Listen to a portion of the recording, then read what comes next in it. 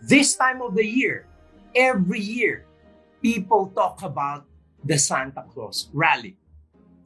Is this phenomenon or market anomaly really true? Does it happen every year? And I think the more important question is, if it's real, what do we do about it? If you're interested to find out, watch this video.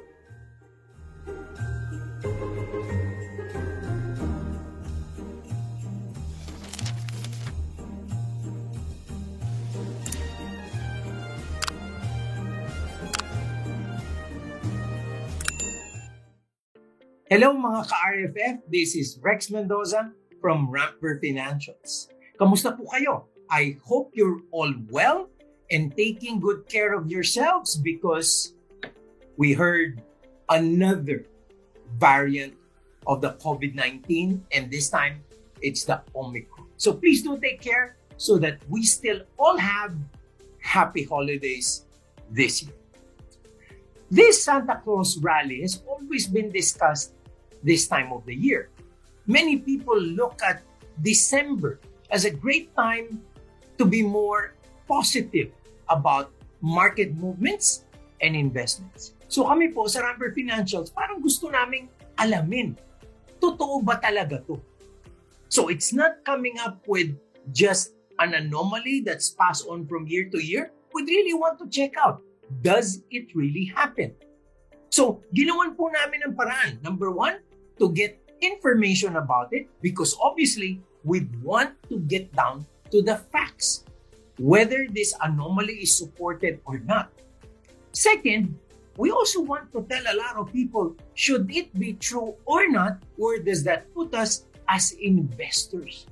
What should we do about it? So let me tell you what we have done. We went back 5 years and got certain information. So every year from 2016 to 2020, this would be the points that we've determined. The closing PSEI the year prior, which is end of the year prior year. Then we took the end of that year to get what we call the annual yield.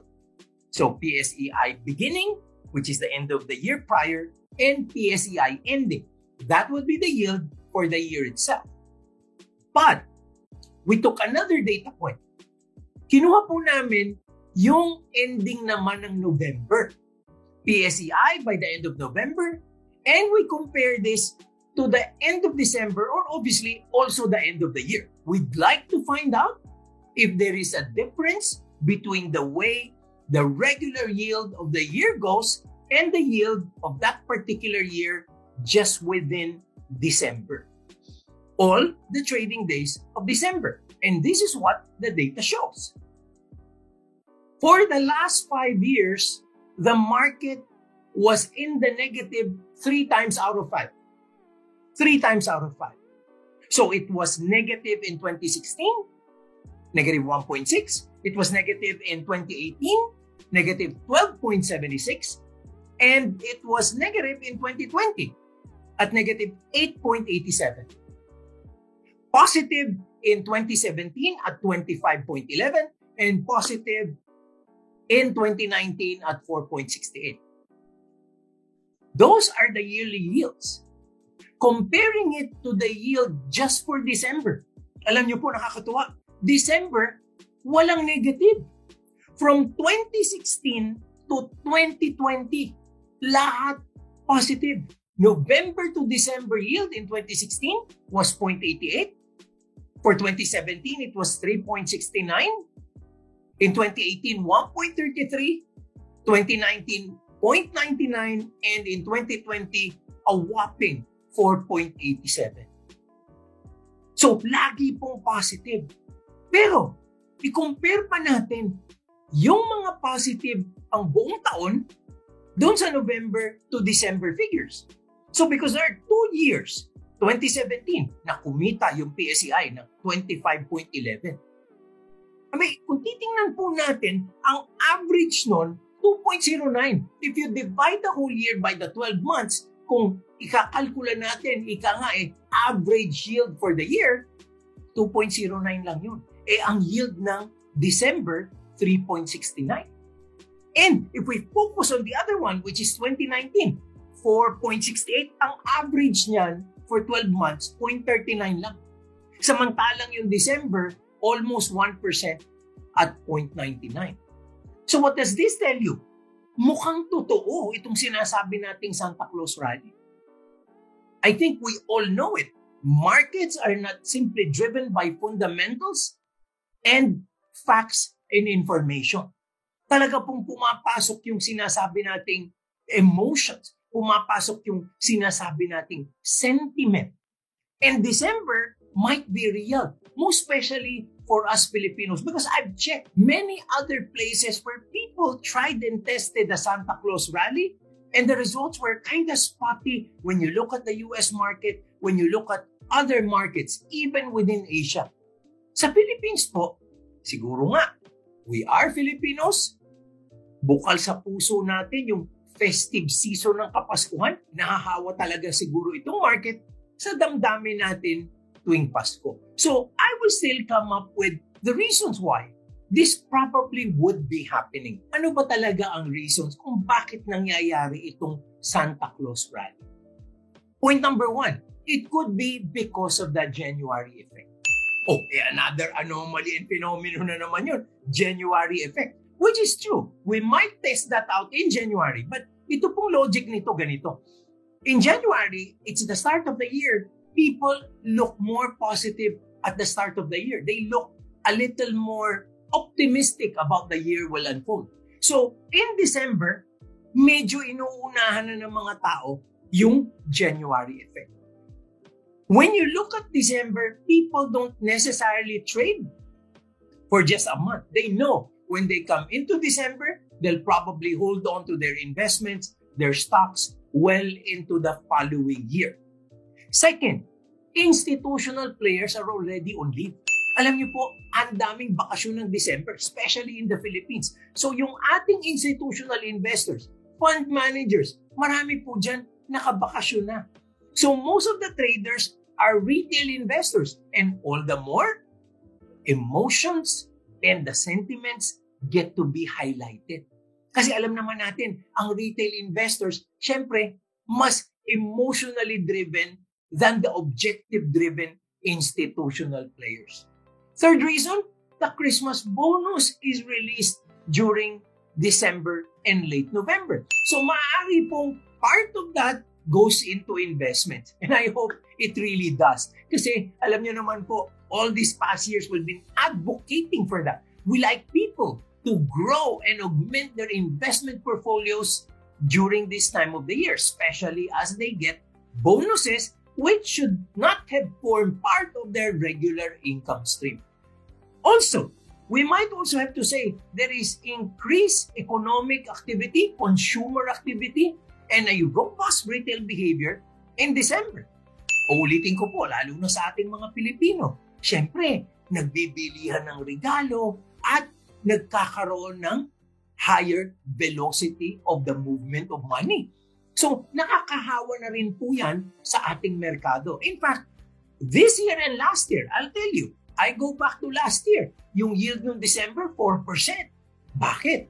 Alam naman natin yung buong taon, halos walang mobility because of the coronavirus. Pero pagdating ng December, bumalik po sa 80% ang foot traffic ng ating mga mall. So, that kind of a buoyant attitude spilled over into the market, parang may konting signs of a strong recovery. Unfortunately, I think we all know by March of this year, we had another surge and another lockdown. Surprise of all surprises, we even have 2 strict lockdowns this year as we got into another surge with the Delta variant in August. But if you look at December of 2020, ang laki po ng palo nun, over 4%, while the whole year last year was negative 8+%.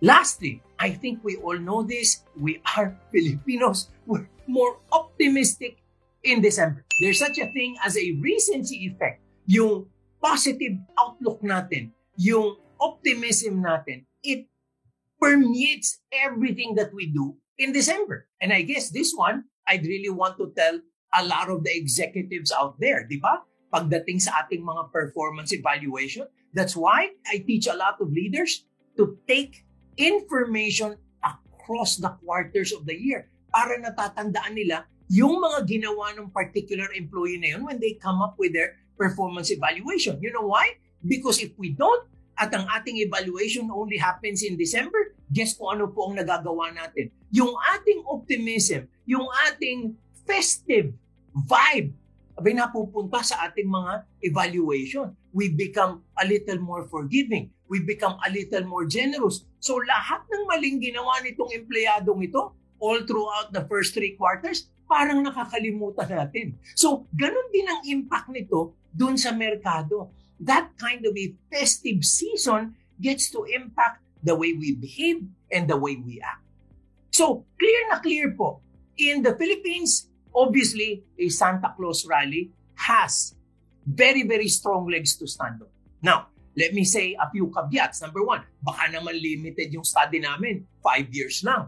Talaga pong ganon. Hindi ko naman talaga in-extend because, quite frankly, the more important question to answer is, what do we do about it? Number 2, in some other studies, I get to notice ang kinukuha nila yung last 2 weeks of the year lang. So parang siguro iniisip nila, doon talaga dumating si Santa Claus.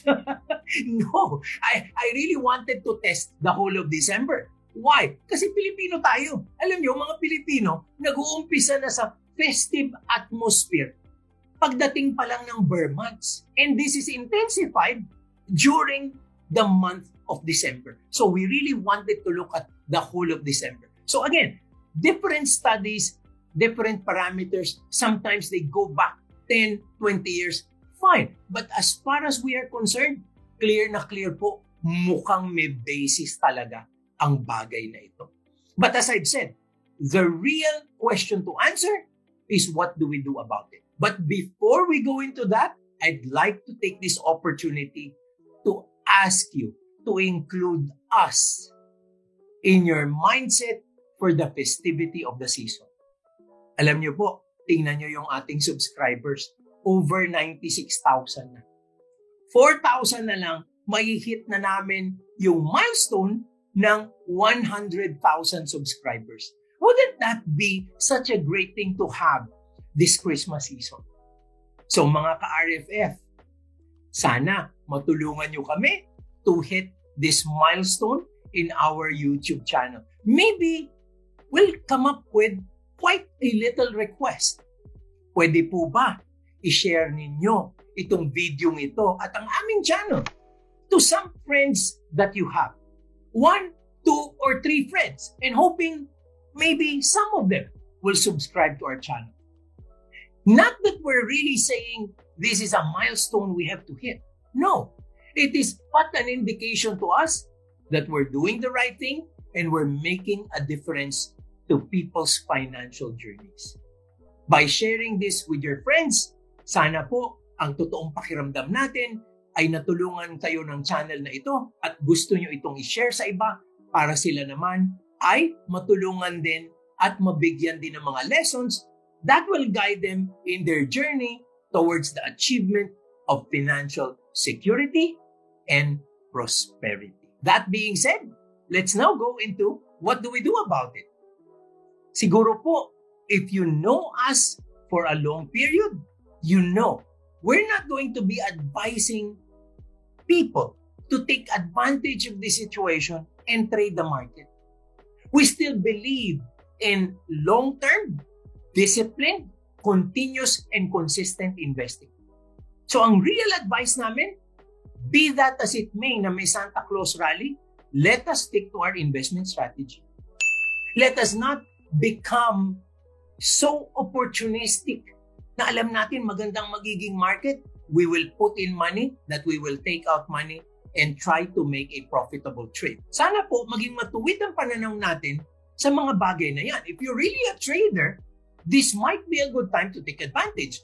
But if you're a long-term investor, doing this for the education of your children, the dream house you're going to be having for your family, the retirement for yourself and for your loved one, and maybe even funds for business. If you're going to be looking at those objectives, then long-term investing is a must. So you're not going to be looking at this December Santa Claus rally phenomenon as an anomaly to simply take advantage of. Pero talaga pong gusto namin for you to be able to take a position if you can. Why? You just got a Christmas bonus. If you have a Christmas bonus or if you have extra funds for December, you have to make it count.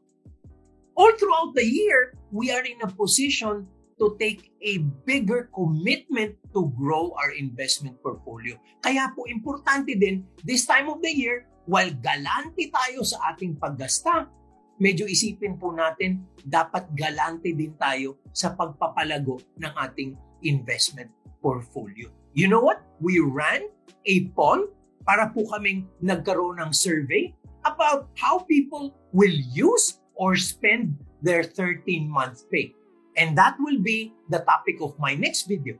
Pero ang importante po, sana gawan po natin ang paraan para naman, to make this bonus, to make this extra money count, let us make sure it gets connected to our future financial goals and dreams. Lastly, it is also a good time at the end of the year, always this time of the year, it will be good to revisit, review, and clean up your portfolio.